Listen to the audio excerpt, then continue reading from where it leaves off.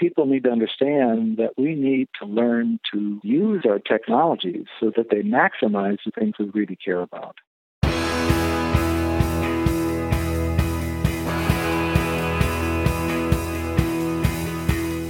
Welcome to The One You Feed. Throughout time, great thinkers have recognized the importance of the thoughts we have. Quotes like garbage in, garbage out, or you are what you think ring true. And yet, for many of us, our thoughts don't strengthen or empower us. We tend toward negativity, self-pity, jealousy, or fear. We see what we don't have instead of what we do. We think things that hold us back and dampen our spirit. But it's not just about thinking. Our actions matter. It takes conscious, consistent, and creative effort to make a life worth living. This podcast is about how other people keep themselves moving in the right direction, how they feed their good wolf.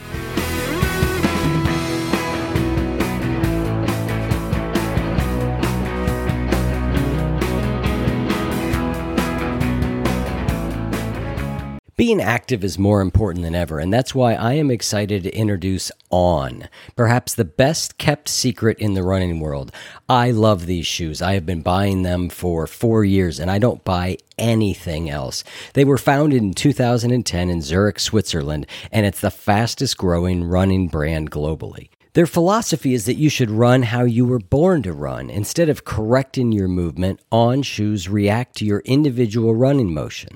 As I said, I love these shoes. I use them for trail running, for all running on the streets, and just day-to-day wear. They are amazing. And On is offering our listeners an exclusive offer. Try the shoes or gear for up to 30 days commitment free. Head to on-running.com/feed and pick your favorite shoes and apparel items. Apply the code TRYONFEED at checkout to test your new products for 30 days. Love them, keep them. Not convinced? Send them back for a full refund. That's on-running.com/feed and the promo code is TRYONFEED. Thanks for joining us. Our guest on this episode is Robert Sessions. Robert is a native of South Dakota and earned a BA from Drake University and a PhD in philosophy from the University of Michigan. Before focusing on photography, for more than 4 decades he taught at Kirkwood Community College, Grinnell College, Luther College, and the University of Minnesota in Duluth. As a photographer, he works frequently with his wife, travel writer Lori Erickson. Together, they produce Spiritual Travels, a website describing holy sites around the world. Robert's most recent book is Becoming Real: Authenticity in an Age of Distractions. He has also published several dozen articles on environmental philosophy, the philosophy of work, ethics, and the philosophy of technology. Here's the interview. Hi, Bob. Welcome to the show. Thanks, Eric. I'm glad to be here. Your book is called Becoming Real: Authenticity in an Age of Distractions, which we will get into in a little bit as we get deeper into it. But I'd like to start like we usually do with the parable. There's a grandfather who's talking with his grandson, and he says, "In life, there are 2 wolves inside of us that are always at battle. One is a good wolf, which represents things like kindness and bravery and love, and the other is a bad wolf, which represents things like greed and hatred and fear." And the grandson stops, he thinks about it for a second, and he looks up at his grandfather and he says, "Grandfather, which one wins?" And the grandfather says, "The one you feed." So I'd like to start off by asking you what that parable means to you in your life and in the work that you do. Well, it's a wonderful traditional parable, and I'm a firm believer that one of the most important things about stories like this is that they contain truths that can't be captured entirely with discursive factual references. They're sort of fathomless in the sense of being bottomless barrels of truth. What does it mean to me? I've spent a lot of time thinking about, reading about, and writing about the development of the self. And I'm a firm believer that while yes, we have something to do with how we turn out and who we become, that I really take a more sociological or social philosophical perspective and believe that human beings are probably the most hyper-social creatures on the face of the planet, and that we, to a great extent, in our very being, our identities, our very selves, are social through and through. And so what that means for me, at least in part, is that if we want to learn to feed the good wolf, we need to be embedded in really the right kinds of social relationships, families and communities and so on. And that much of the bad wolf comes from bad culture, bad society, bad families, bad philosophies that are far beyond our individual capacities to do much shaping. Well, that's a great way to lead into your book. So it's, as I said earlier, it's called Becoming Real, Authenticity in an Age of Distractions. And you say, I'll just read this here, you say, what people desire is authenticity, a deep sense of being real. I believe that many people cannot attain this elusive quality of being because of the myriad distractions that keep them from a genuine quest and keep them looking in the wrong places. What leads you to believe that authenticity is the thing that we're after? I think that people have an innate desire not just to be recognized, which I think is very, very strong, but also to be the person that we might be. And you see this coming out in 1,000 different ways. Certainly the paradigm example is teenagers who, rebel against everything people say and they want to be their own person and so on. I mean, it's just a very, very strong desire that people have. And so then I came at it in my book from kind of the downside. What prevents this from happening to the extent that people want it to? And how do people get lost? There are many, many people who, for example, have midlife crises. And I don't like that word crisis because I think often experiences of difficulties can be great opportunities for growth and development and discovery. But the reason people have that, I think, often is because they've been pursuing someone else's version of themselves, someone else's dream for them. Stereotypical example, but I think it's a powerful one, unfortunately, in our culture, is that people get convinced that to be the person who is going to be recognized for themselves and viewed as authentic, the way to do that is through material possessions. I mean, that's the major drumbeat in our culture. Mm-hmm. If you only get enough money, you're going to get recognized and famous and so on. And of course, legions of stories of people who finally realize that doesn't do it, no matter how much you have. So one of the things about the book that you talk a lot about is I think when we think about authenticity, we tend to think of that as being a uniqueness that is inside of us. It has something to do mm-hmm. with finding ourselves. And mm-hmm. you say that being authentic has as much to do with what occurs in the world around us as it does with what we experience internal to ourselves. Can you explain that a little bit more? Yeah, again, that's very complicated, but I'll try to say it straightforwardly. The selves that we become have, again, a huge amount to do with the models around us. That's why having good mentors, good role models, and so on is so absolutely crucial. Our sense of what our possibilities are have to do with the stories we read, the people we experience, the events that we perceive. And so figuring out who I am has a great deal to do with the world around me. One other aspect of this is what a social philosopher called the looking glass self. We see very little and dimly when we simply navel gaze, when we look inside. Mm-hmm. To a great extent, to really know who I am, how I'm coming across, what I'm like as a human being, we need to see ourselves reflected in other people's responses to us. So even that very process of recognition and certainly the process of self-formation is a relational phenomenon. You name three main distractions that you think get in the way of us being more authentic. Work, technology, and nature. Mm-hmm. Let's talk about work for a minute. In what ways does the current culture and the way we approach work leave us feeling less real? I actually wrote a couple of other books on this topic, so I have a lot to say about it.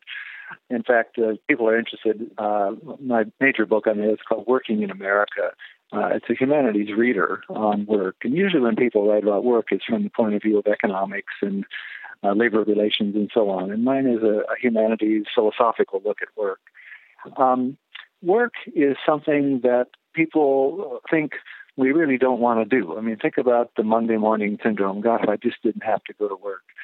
I'm retired now, and what I'm seeing in my retired friends is that in a whole variety of ways, they have to find something to give meaning to their lives now that work is over. Mm-hmm. And so the problem, I don't think, is work per se. I think it's a variety of things about how we do work. It's about our work system. Yes, work is a way to produce products, and it's a way to create wealth, and I don't at all diminish the importance of that. But it's also the context, or a major context, within which we discover and express ourselves. And if we don't have meaningful work, if we don't have ways to contribute to our own lives, but equally importantly, or more importantly perhaps, to contribute to the lives of our communities, of our world, then our ability to discover, to create, to develop and advance and mature in ourselves gets tremendously diminished. And so work per se is not the problem. It's how we do work, where we emphasize that what work is about is simply making a living. And again, I don't diminish the importance of that, but work is much more than that. And we don't really value those other aspects of work, except for a few people, for example, creative artists. Their work, is their products, but they are allowed, in fact, they're encouraged to develop themselves by doing their work. Very few other people do that. Most jobs do not involve very much self-discovery and so on. My son, my oldest son, who is a biochemical engineer, works for a wonderful company that encourages the engineers, at least, to make some long-term plans about where they want to be 5, 10, 15 years from now.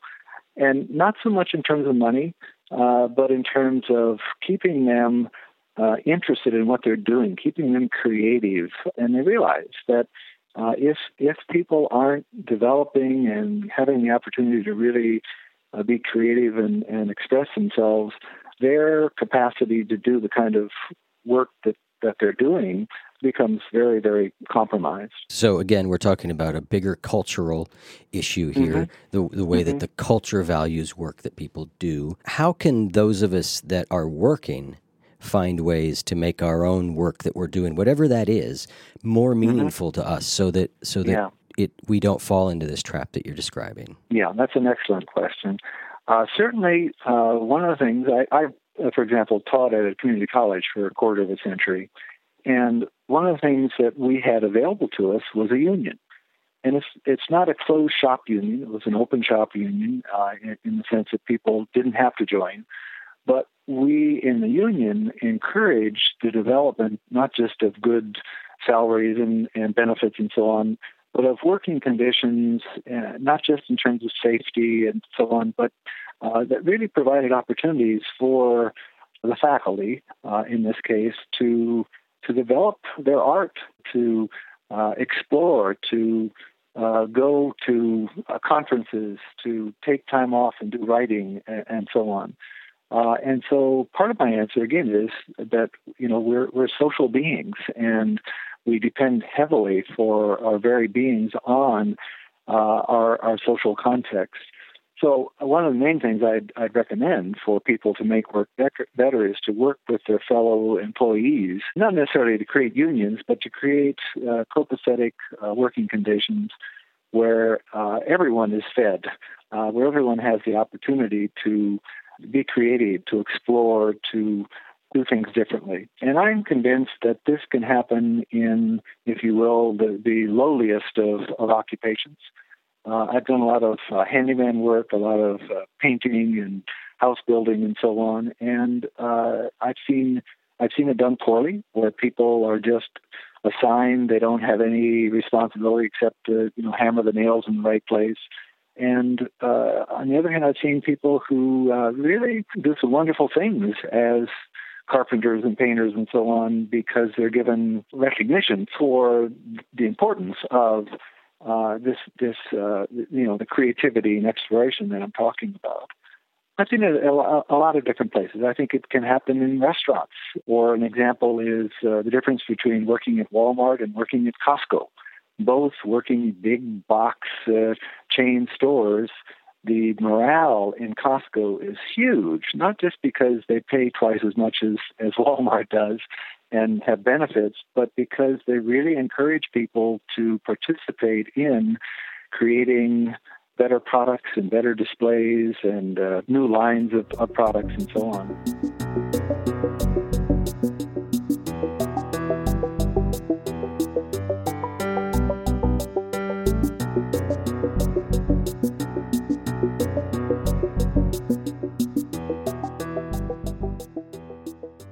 The world is changing faster and faster today, and there's so much uncertainty. And one of the skills that we need to deal with it is to be able to learn things quickly.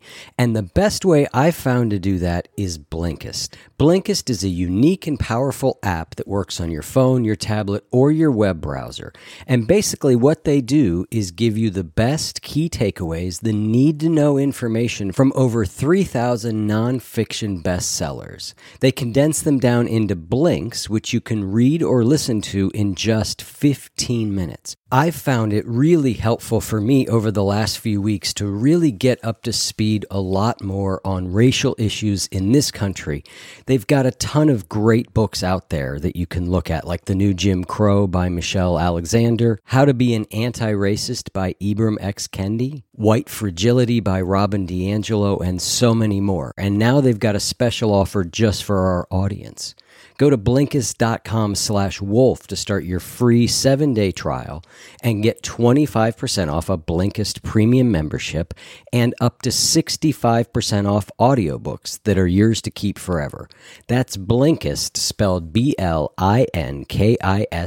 Blinkist.com/wolf to get 25% off a premium membership and a 7-day free trial. Blinkist.com/wolf. The people who drive industries, entertainment, and culture shape our world every day in bold and dramatic ways. But did you ever wonder how they got there? Behind the Talent features in-depth conversations with people who identify and develop talent, the people who find the people that shape our world. Guests include big league sports scouts, rock star talent agents, and CIA officers. Uncovering the skills and challenges that unite them all is the job of host David Mead.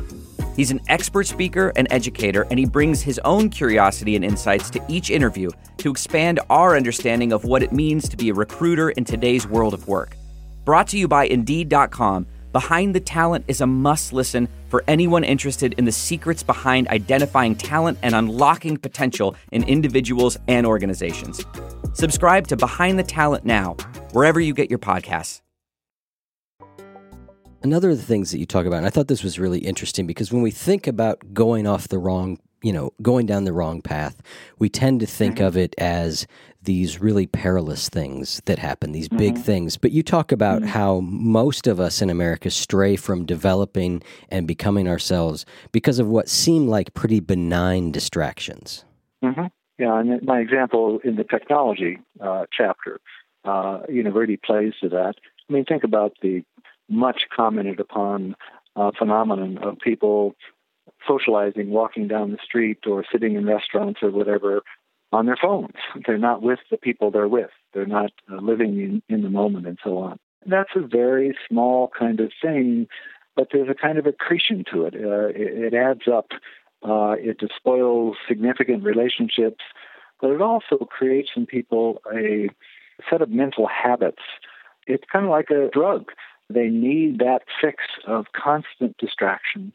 And we all know that if you really want to be clear on who you are and do something significant with your life, you've got to be able to focus and concentrate and be fully in the moment. And picking up those habits that we do from our technologies can lead us to feel like, okay, all that matters is like the proverbial pigeon poking at the feed trough in the pen, constantly wanting another sunflower. And it looks like that too often. And I don't want to just pick on phones. Here I am talking on one. I think they're tremendous technologies, but people need to understand that we need to learn to use our technologies so that they maximize the things we really care about. Mm-hmm. If I could just go one more step in this line, there's a wonderful book out now that's a bestseller and lots of people are reading it. It's really a very simple idea, the book on tidying up by a Japanese-American woman. And what she basically is saying is that everything in our lives should be something that really brings us meaning. And if we don't get that from something, then we need to get it out of our lives, but do it in a kind of ceremonial way. That is, to pay homage to whatever it is, an item of clothing or a plate or whatever, and say, well, you served me well, and I want to put you somewhere where someone who really will find you meaningful can have me. And that would help in a whole variety of ways. For one thing, it would clear up people's lives so they aren't so tied to their stuff. It would also help people be much better materialists. Everybody talks about how Americans are too materialistic. In a different sense, I think people in America are way too little materialistic. That is, we really cared about the material world, we would take better care of it. But in our false materialism, we end up despoiling the world, whether it's garbage or the way we treat the land or air. Pick your favorite example. You talk a lot in the book about how nature is a really important and powerful way to bring us back to ourselves, to become more real, to become more authentic. What is it about nature that has that power? A lot of things about nature. First of all, one of the things that it's easy to forget, especially in this internet-laden world, this electronic-laden world, is that we are natural beings through and through. We're biological beings from dust to dust and so on. Secondly, that we are part of an ecosystem. This is not an abstraction. This is one of the major concrete things about us. If you read Kathleen Norris's book, Dakota, but if you read stories about people who live in different places in the world, different climates and geographies and so on, people really are different based on the world around them. That world affects us in all kinds of profound ways. We also, in our society, with our tremendous, cultural artifacts, our cities and buildings and so on, we have taken people away from experiences with the natural world. So the most people do is to watch a YouTube video, that cute, cuddly panda bear the other day in in the snow, yeah. Playing in the snow, a wonderful video. But my gracious, that's not an animal in the wild, and that's not an ecosystem that's intact. That's an indication that it's not intact. And so if we're not familiar with it, we don't love it. We don't understand it. We don't value it. So much of the ecological crises that we have in our world have to do with that abstraction from the natural world. But my point of view is that we need the natural world for our very selves, for the lives of our souls. There's that wonderful book about nature deficit disorder, children who don't have any encounter with nature, and it isn't just that kids aren't as healthy because they're not eating enough dirt and so on, or their immune systems don't develop because they don't have enough encounters with bacteria. But it's that much of what we are as natural beings doesn't ever get triggered and developed as a result of this isolation that we have. One other way, of course, that's been much discussed, that's so important, if you study the biographies of the great spiritual people throughout human history, the major place where they go for their encounters with the holy is out into the desert, into the wilderness, into the mountains, the famous hermit up in the cave and so on. Mm-hmm. Because what's there is a lack of human distractions, and it opens you up to a variety of things that are essential for, as I say, people's spiritual development. in life. For one thing, you get perspective that, hey, my life is short. I'm only one being among many. I'm only one species among many. I'm part of this larger community. It puts you in perspective and helps you realize that my life is not all about me. That's another distraction and terrible cultural message I think that we've gotten in our society, and that's that your life is all about you. With regard to happiness, if I can use that word, as a way of describing the good wolf, I think a major ingredient is to learn to diminish the ego and to give it away. Not give the ego away, but give your life away. Give yourself to other people. And lo and behold, the more people you help in really genuine ways, the happier you end up being. I mean, it's one of the most remarkable phenomena that you can come across that people just don't realize. But if you look at every religious tradition, that's a major part of the formula for happiness, is to live unto others. I think the nature piece is the sort of thing that I natively would sort of think, well, I don't know about that. Or it just it doesn't resonate with people, I think, who are a more sophisticated crowd. But one of the great teachers of my life was a gentleman named Lou DeWine, who founded a place called Niches, which was founded on that exact idea that basically it's lack of contact with nature that is one of the things that makes us sick as a culture. And I wouldn't have believed it until I experienced it so well, but I found that to be so true. And I think even a little bit of time, 5 minutes, 10 minutes, because a lot of us live in areas where there's not a lot of nature around, but if we can find just small bits of it, even that is really helpful. I recently had the experience, it's not in the book, of spending well over an hour with a Rinpoche, a holy man from Tibet, who's second in the world to the Dalai Lama in terms of his how revered he is. He's from Mongolia, but he was a captive in Tibet and China for first 25 or 30 years of his life and tortured and so on. And the man was just so peaceful and just exuded this happiness, but he clearly had transcended the ego in so many ways, and yet he was very straightforward. He wasn't at all off-putting. He was as welcoming as he could be, and he spent the time with us that felt good, and then we parted. But we were so privileged to spend that time with him and to realize that much of his spiritual depth had come from time that he spent in nature meditating. One of the things that you talk about is that in our current world, let's call it the postmodern world right now, we have choices in everything. Whether it be the obvious things like, oh, I could buy 30 brands of cereal, or more profound and fundamental things about like, who do I want to marry and where do I want to live and what kind of job do I want to have to do and what are my beliefs and what is important.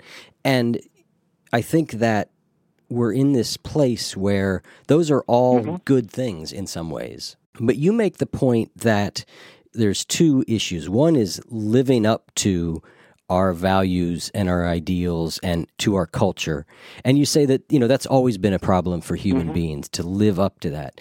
But that in earlier societies, the idea of having to figure out who you were wasn't there. All you had to do was work to live up to the culture to do that. You didn't have to figure out who you were on top of that. And that's one of the challenges we as a modern society are wrestling with. Yeah, and I think that's a really, really important point. It's the underside of freedom, if you want to use that kind of language.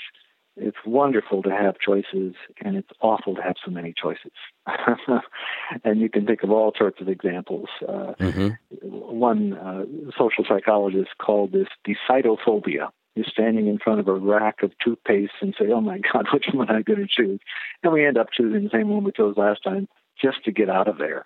It feels oppressive rather than liberating. But as you say, this is true about every aspect of our lives. And I think the only way to traverse this gauntlet of choices at every turn, is, first of all, to have help, good parenting, good modeling, good friends, good teachers, and reading good stories. I can't emphasize that enough. To really get your belly full of the absolute best stories that are available. I think that's a major job of childhood, so that when it comes to making these decisions, you've got some models. You know that this way of doing things that such and such a character tried out isn't a good idea. And there it is right in front of you, a different version of it, but the same dilemma and so on. And so I think that it takes a lot of training. Whereas, as you said, in the past, you didn't have any major choices about who you were going to be, what you're going to do in your life. You belonged to a certain class. Your father was a miller, so you're going to be a miller. You're going to stay in the same village you were born into, and so on. And, that can be oppressive, especially for certain kinds of personalities. But it also is a tremendous relief from all of these pressures to make decisions. We put several children through college, and that whole process of choosing the college is so crucial and so difficult to a great extent because it involves knowing who you are. And, of course, why you go to college to a great extent is to figure out who you are. Yep, we've known a number of people, and it's very, very costly mistakes where it turned out, no, they thought that was the right choice. They went to 50 different schools and went on campus tours and so on and chose one, and by golly, that didn't work. And the one that they should have chosen wasn't as fancy or as expensive or whatever. And so they ended up with a year lost and $50,000 of tuition. It can be very costly, and I'll multiply that of people choosing the wrong mate and the wrong career 20 years later to realize, oh, no, I didn't want to be a jazz musician. I wanted to be a mathematician, and so on.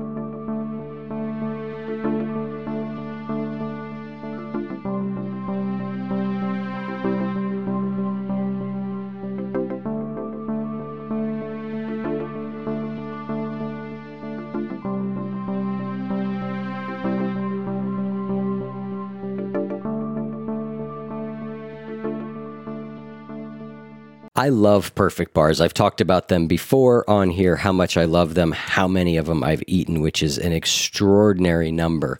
But there's not just Perfect Bars. The company, Perfect Snacks, make a variety of products like protein bars, peanut butter cups, and kids snack bars. And they're all made with freshly ground nut butter, organic honey, and 20 organic superfoods. You're sure to find something that you'll love. Of course, my favorite is the standard Perfect Bar, dark chocolate chip peanut butter, although their peanut butter cups are amazing too, and you keep them in the fridge, and so they're cold. If you're not already convinced, they're also non-GMO, Project Verified. They're gluten-free, they're soy-free, they're kosher, and they're low GI, and they are delicious. So right now, Perfect Snacks is offering 15% off your online order. Just go to perfectsnacks.com/wolf. Shop their refrigerated snacks at perfectsnacks.com/wolf today to get 15% off your order. We want you to be prepared for snack time. So go to perfectsnacks.com/wolf to stock up and save 15%. You talk in your book a lot. You reference another book, which is one of my favorite books of all time, which is The Happiness Hypothesis by Jonathan Haidt. And he talks about in that book, I don't think he came up with it, but this idea of a happiness formula. Mm-hmm. Could you share with us what that formula is? Yeah, well, Haidt, there's another book, by the way, that I'd highly recommend, Matthieu Ricard, who is one of the great students of the Dalai Lama, who is French, and his father's a French philosopher, and he goes off, I think he was a chemist student, and he went off after getting his PhD to Tibet and came back 35 years later with this advanced ability. He's got a book called Happiness that just has great insight, so I'd highly recommend that. The happiness hypothesis, is complicated in some ways, but pretty straightforward in other ways. That happiness is, first of all, something that you can't get if you pursue it. Okay, it comes as an epiphenomenon. Comes along with doing something else, and that something else has to do with some of the things I've been talking about. If you're clear about who you are at a given point, and you're doing things from that identity, you're acting from that identity, then you're going to be much happier than if what you're doing doesn't fit who you are. So that's one aspect, is self-discovery and self-expression, in your daily life, in your work, in your personal life. Part of happiness comes from having good relationships. Again, something I've been talking about. If we don't have mates or spouses or lovers who really fit us and understand us and can help us discover ourselves and call us up short when we make mistakes and so on, we're going to be less happy. Mm-hmm. A certain amount of wealth is important. And maybe that's the wrong word to use because people immediately think, oh, being rich. No, I'm talking about having enough. What they've found is up to a certain point, so that you don't have to worry every day about, gee, where's the next meal going to come from, or where am I going to stay tonight because it's cold outside and so on. That increases your happiness. After a certain point, more wealth doesn't really improve your happiness much. In fact, it can be a real detriment to your happiness because achieving and maintaining that wealth and then maintaining all the stuff and the lifestyle and so on that go along with that can keep you away from doing things that are much more valuable to your happiness. Being rich is not all it's cracked up to be. In fact, it's contrary to well-being. There's a wonderful book by a woman who talks about her work with Mother Teresa's foundation in India, and she had the job of going fundraising, and she would go to wealthy people, executives and CEOs and people with millions and billions of dollars, and tell them that their lives would be a lot richer and more meaningful and happy if they would give it away. And she said over and over again, she gives example after example of how that was the case. Mm-hmm. That people had thought hoarding and having a big bank account was the way to go.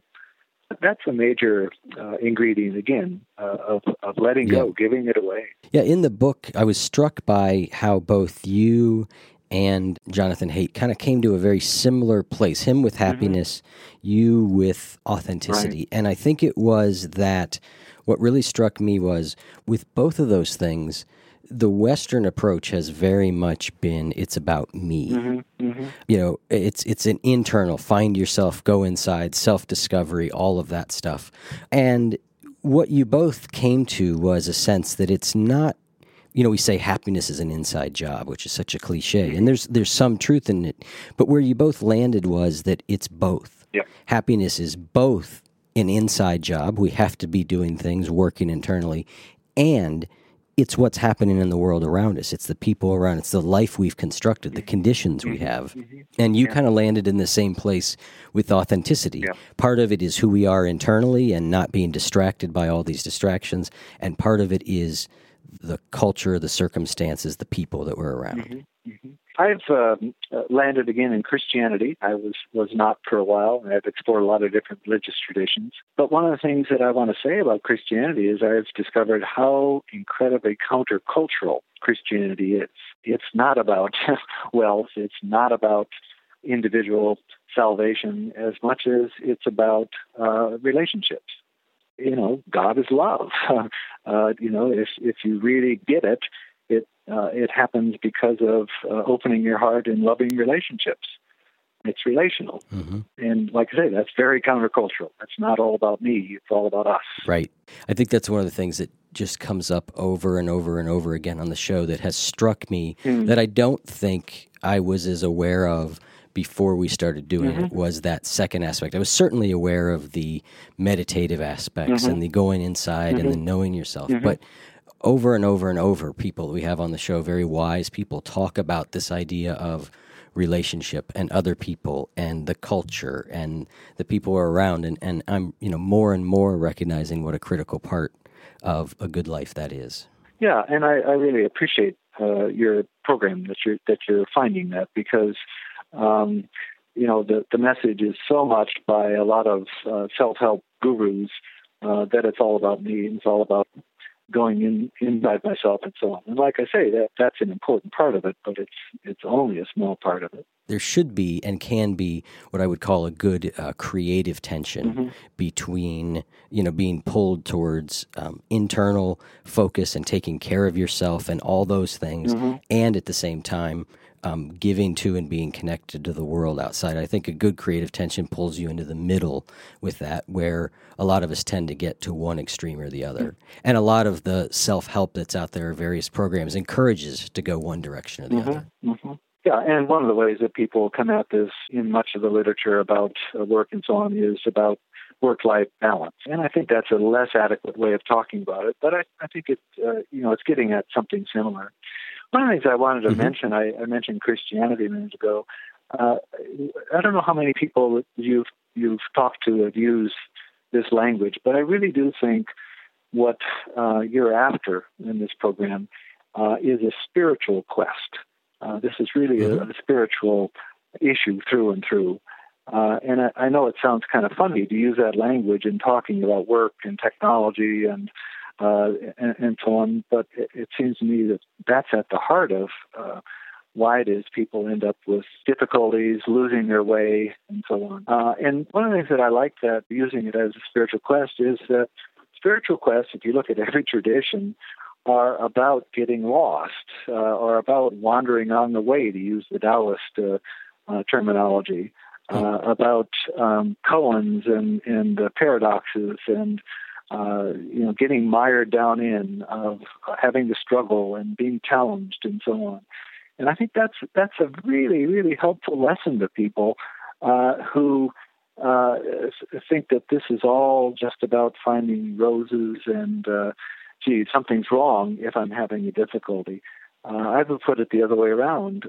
Something's wrong if you're not having some difficulties. The greatest atheists of all time have not been the armchair atheists that abound these days. It's people who are very, very spiritual beings who have doubts as they go because they're developing, they're discovering new relationships to the holy and new understandings of the holy. Yep, I agree. Yeah.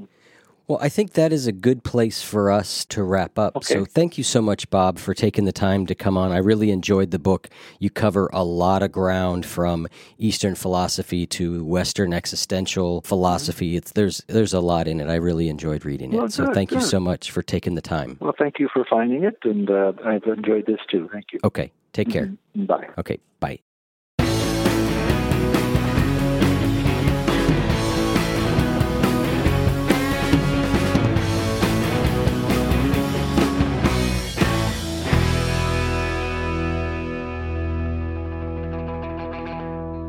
You can learn more about Robert Sessions and this podcast at oneyoufeed.net/sessions.